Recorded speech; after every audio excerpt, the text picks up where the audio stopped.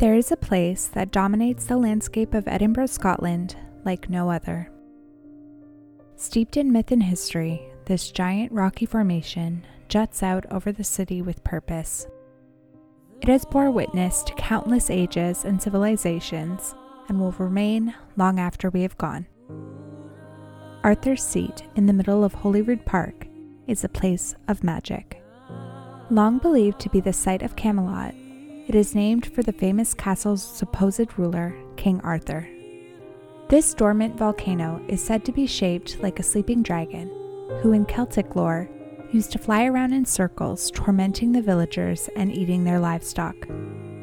One day, it ate so much that it lay down to rest and never woke again. Its bones turned to stone and its flesh to grass and gorse.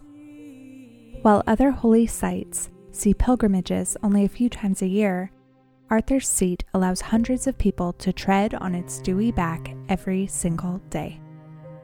There is a powerful feeling when you are following the ancient paths so many have walked before. It's no wonder this place is steeped in superstition and folk tales. It's one of these tales which I will be talking to you about today. It is known as the Arthur's Seat 17. This is the Memento Mori Oracle Podcast, where I, Claire Goodchild, discuss the history, lore, and symbolism of the images depicted in the cards of the Memento Mori Oracle deck. One sunny afternoon in the summer of 1836, a group of young boys headed to Arthur's Seat in order to hunt rabbits and play among the rocks and shrubs. When the boys reached the northeastern part of the seat, one of them noticed something peculiar. 3 thin pieces of slate had been propped up against the wall of the rock, concealing something. The boys' imaginations must have been running wild at this point. What had they stumbled upon? A long-hidden treasure? Someone's secret booze stash? The possibilities were endless. When they pulled the sheets of rock away and dug out the opening, they were disappointed in what they found. 17 little wooden boxes. 2 rows were stacked with 8 boxes each, and a third row was begun that contained just 1 box. Annoyed that they didn't just strike it rich, the boys did the next best thing. They made a game of throwing them at each other. After 9 of the boxes were destroyed, the boys grew tired and headed home, leaving the contents of the opening in the rock to protect themselves. The following day at school, the boys were retelling the previous day's events to their friends, when they were overheard by the headmaster, Mr. Ferguson. Mr. Ferguson thankfully pressed the boys for more information. He happened to be a member of the Archaeological Society and knew this was no ordinary discovery. Presumably, the boys escorted the man to the location after being scolded for destroying something that wasn't theirs. When Mr. Ferguson saw what remained in the little cave, he was shocked. These weren't just any wooden boxes. They were coffins. Each one was handcrafted and measured between 3 to 4 inches long. All rectangular, but some had their edges rounded to give a more finished appearance. Remember, because we're in the UK here, coffin is the catch-all term for burial boxes. Inside were small wooden figures, each dressed in a different outfit.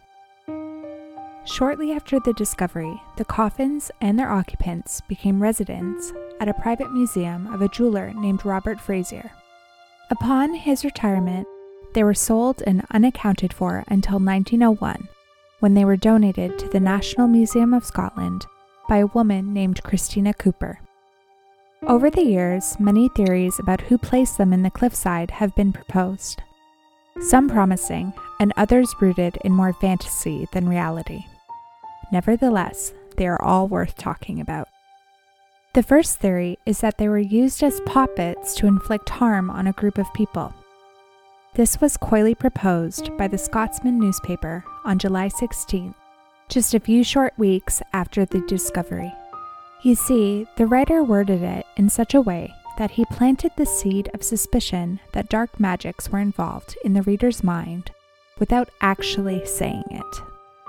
Our own opinion would be, had we not some years ago abjured witchcraft and demonology, that there are still some of the weird sisters hovering about the Mushat's cairn or the Windy Gowl, who retain their ancient power to work spells of death by entombing the likenesses of those they wish to destroy. Scotland has a long and horrific history of witch executions, and the writer definitely knew how to use those stories to his advantage. By implying that less sophisticated people might be using a poppet to curse some poor bystander, speculation was able to take hold. They must have sold many papers that day. I will be covering poppets in depth in episode 55, but I will give you a quick rundown in case you aren't familiar. Poppets are dolls that typically represent a living person or being.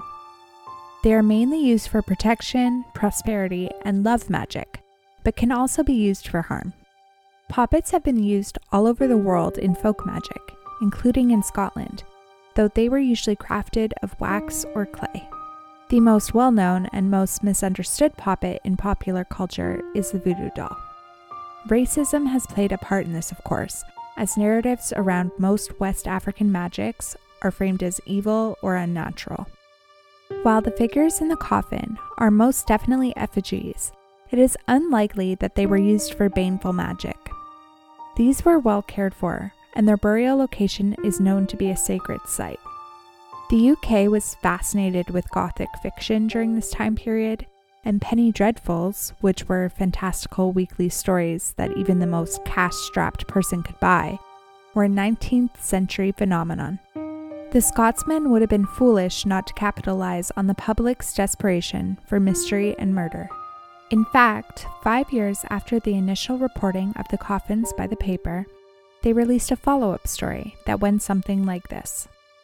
An unnamed woman who resided in Edinburgh came forward about several encounters her father had, who was just called Mr. B, with a daft man.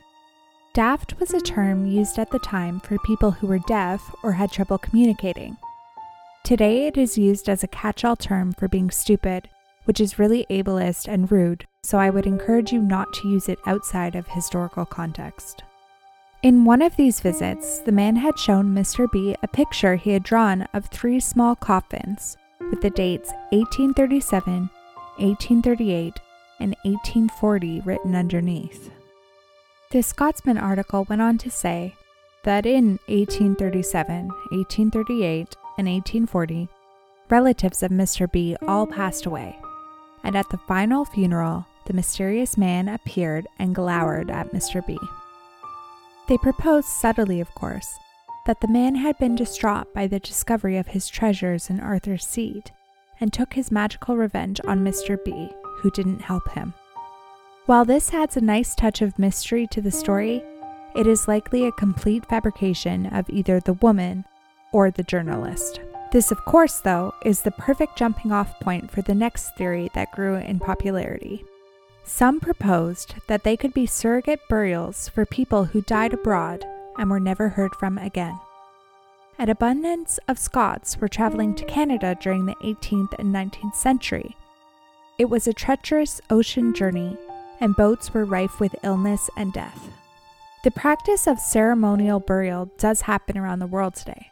People bury an empty casket and get a headstone crafted for a loved one who has been declared dead, but there is no body to inter. Unfortunately, there is no evidence of this practice taking place in Scotland at the time. No other mock burials of this type had been found in the area. This was a peculiar incident, and the coffins clearly represent a specific group of people. Remember this in just a few minutes when we get to our last and most credible theory. Before we head there, we go to 1976 when Walter Havernick, the director of the Museum of Hamburg History, released his theory to the archaeological world. Based on a German superstition of sailors carrying mandrake roots or poppets in tiny coffins as talisman, he proposed that these coffins were lucky charms stored in Arthur's Seat by a traveling salesman to be sold to sailors at a later time. While charms and talismans were used all across the country well into the late 1800s, again, there's no evidence that this specific practice took place anywhere in Scotland. It also raises questions as to why this supposed salesman would store his wares in the side of Arthur's seat to begin with. It just doesn't add up. In 1990, Professor Samuel Menefee and the then curator of the National Museum of Scotland, Dr. Alan Simpson, went above and beyond researching the 8 remaining coffins. Their main discoveries were as follows. Number 1, the coffins were crafted from a single piece of wood, hollowed out, likely by one person, but it's possible a second person helped out. Number 2, the tools used and the tin embellishments on the outside were those of a shoemaker. Number 3, the effigies or poppets themselves were all created by the same person. They are most likely a set of toy soldiers and repurposed for the burial. Number 4, the thread their handcrafted outfits were made out of is dated to the early 1830s, so they were only buried in the rocks at some point in those 6 years. Number 5, some of the figures had missing limbs, likely so they would fit securely in the coffins. These discoveries would lay groundwork for the most credible theory that these little figures were mock burials for the victims of notorious serial killers Burke and Hare. William Burke and William Hare were 2 Irishmen who immigrated to Scotland in search of work. They happened to meet in 1828 when Burke rented a room at the inn run by Hare. The two became fast friends. It was this awful twist of fate that would lead to the murders of 16 people in a span of only 10 months. They began their foray into murder when a pensioner at Hare's guest house died of natural causes before receiving his money for the week. This left Hare out of the room and board he was owed. Somehow, the men decided on a plan to sell the man's body to the local surgeon's college for dissection. Fresh corpses were rare, but essential for students to advance their surgical expertise, so the men were paid handsomely for the one they delivered. Body snatching and grave robbing was rampant during this period, with bodies being sold to medical colleges all over the UK. Perhaps impressed by the ease of the sale and the amount of money they got for the body, the 2 men agreed this would be their next career. However, they didn't want to do the dirty work of digging up bodies. It was actually quite dangerous, with private security routinely roaming the graveyards. So, naturally, they landed on murder. 4 men and 12 women would fall victim to Burke and Hare, with Hare eventually turning Queen's evidence on Burke when they were caught. Burke was hanged for their crimes, and in an ironic twist of fate, his body was dissected in a classroom, presumably by the same men he used to supply with corpses. Burke's skeleton can still be viewed at the University of Edinburgh's Anatomical Museum. Hare, on the other hand, fled the area, never to be heard from again. 17 people sold for dissection, 17 people who weren't given a Christian burial, 17 coffins laid to rest in a sacred site. The time period fits, the number fits, and the circumstances fit. The main argument against this theory is that the figures were all male, when we know 12 of Burke and Hare's victims were female. Why not create specific poppets for each victim? I have my own theory of why that may not matter. I would also like to quickly mention I'm not an expert, just a history enthusiast, so take what I say with a grain of salt. So, for starters, these soldiers were repurposed. This is likely because the shoemaker didn't have the expertise or tools to craft them, or perhaps couldn't afford to buy anything specific. Secondly, in patriarchal societies, male is the default. According to the tale of Adam and Eve, a woman is born of a man. What I mean by this is it would be okay to have female victims represented by male figures, but not the other way around. I suppose whomever made the clothes could have made women's attire, but they didn't. That is where my theory begins to fall flat. But again, remember that only 8 coffins have survived to this day. We don't know what the other 9 little poppets looked like, though deductive reasoning suggests they follow the same pattern. The last reason why I think the Burke and Hare theory fits takes us back to both the grave episode and the gallows episode. Being denied a Christian burial was a big deal. Criminals took their punishments into the afterlife by being dissected instead of buried. Having your body in its grave was essential for awakening during the rapture. While it could be argued that some criminals don't deserve the eternal reward, these 17 people had that option taken away from them. The most famous graveyard in Scotland, Greyfriars Kirkyard, is littered with symbolism that speaks to the importance of this. While Arthur's Seat isn't a graveyard, there are many different folktales where it is considered to be a gate to the underworld or to a fairy realm. Is it so hard to believe that perhaps a relative of one of the victims, or a considerate bystander, took pity on the lost wandering souls and wanted to secure them a proper spot in the afterlife? Whichever theory you think might be plausible, a bit more mystery was added to this tale in the winter of 2014. The curator of the museum was suddenly sent a mysterious package. Inside was a replica coffin, complete with its own little wooden figure, and a note. It read, 18? To the National Museum of Scotland, a gift for caring for our nation's treasures, especially the 8. Underneath that was a small passage from the 1884 book, The Body Snatcher. And as Fettes took the lamp, his companion untied the fastenings of the sack and drew down the cover from the head. The light fell very clear upon the dark, well-molded features and smooth-shaven cheeks of a too familiar countenance, often beheld in dreams of both of these young men. A wild yell rang up into the night.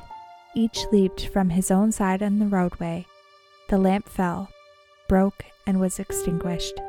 And the horse, terrified by this unusual commotion, bounded and went off toward Edinburgh at a gallop, bearing along with it the sole occupant of the gig, the body of the dead and long dissected Grey. This has been the Memento Mori Oracle podcast. For show notes and a full script, head to blackandthemoon.com.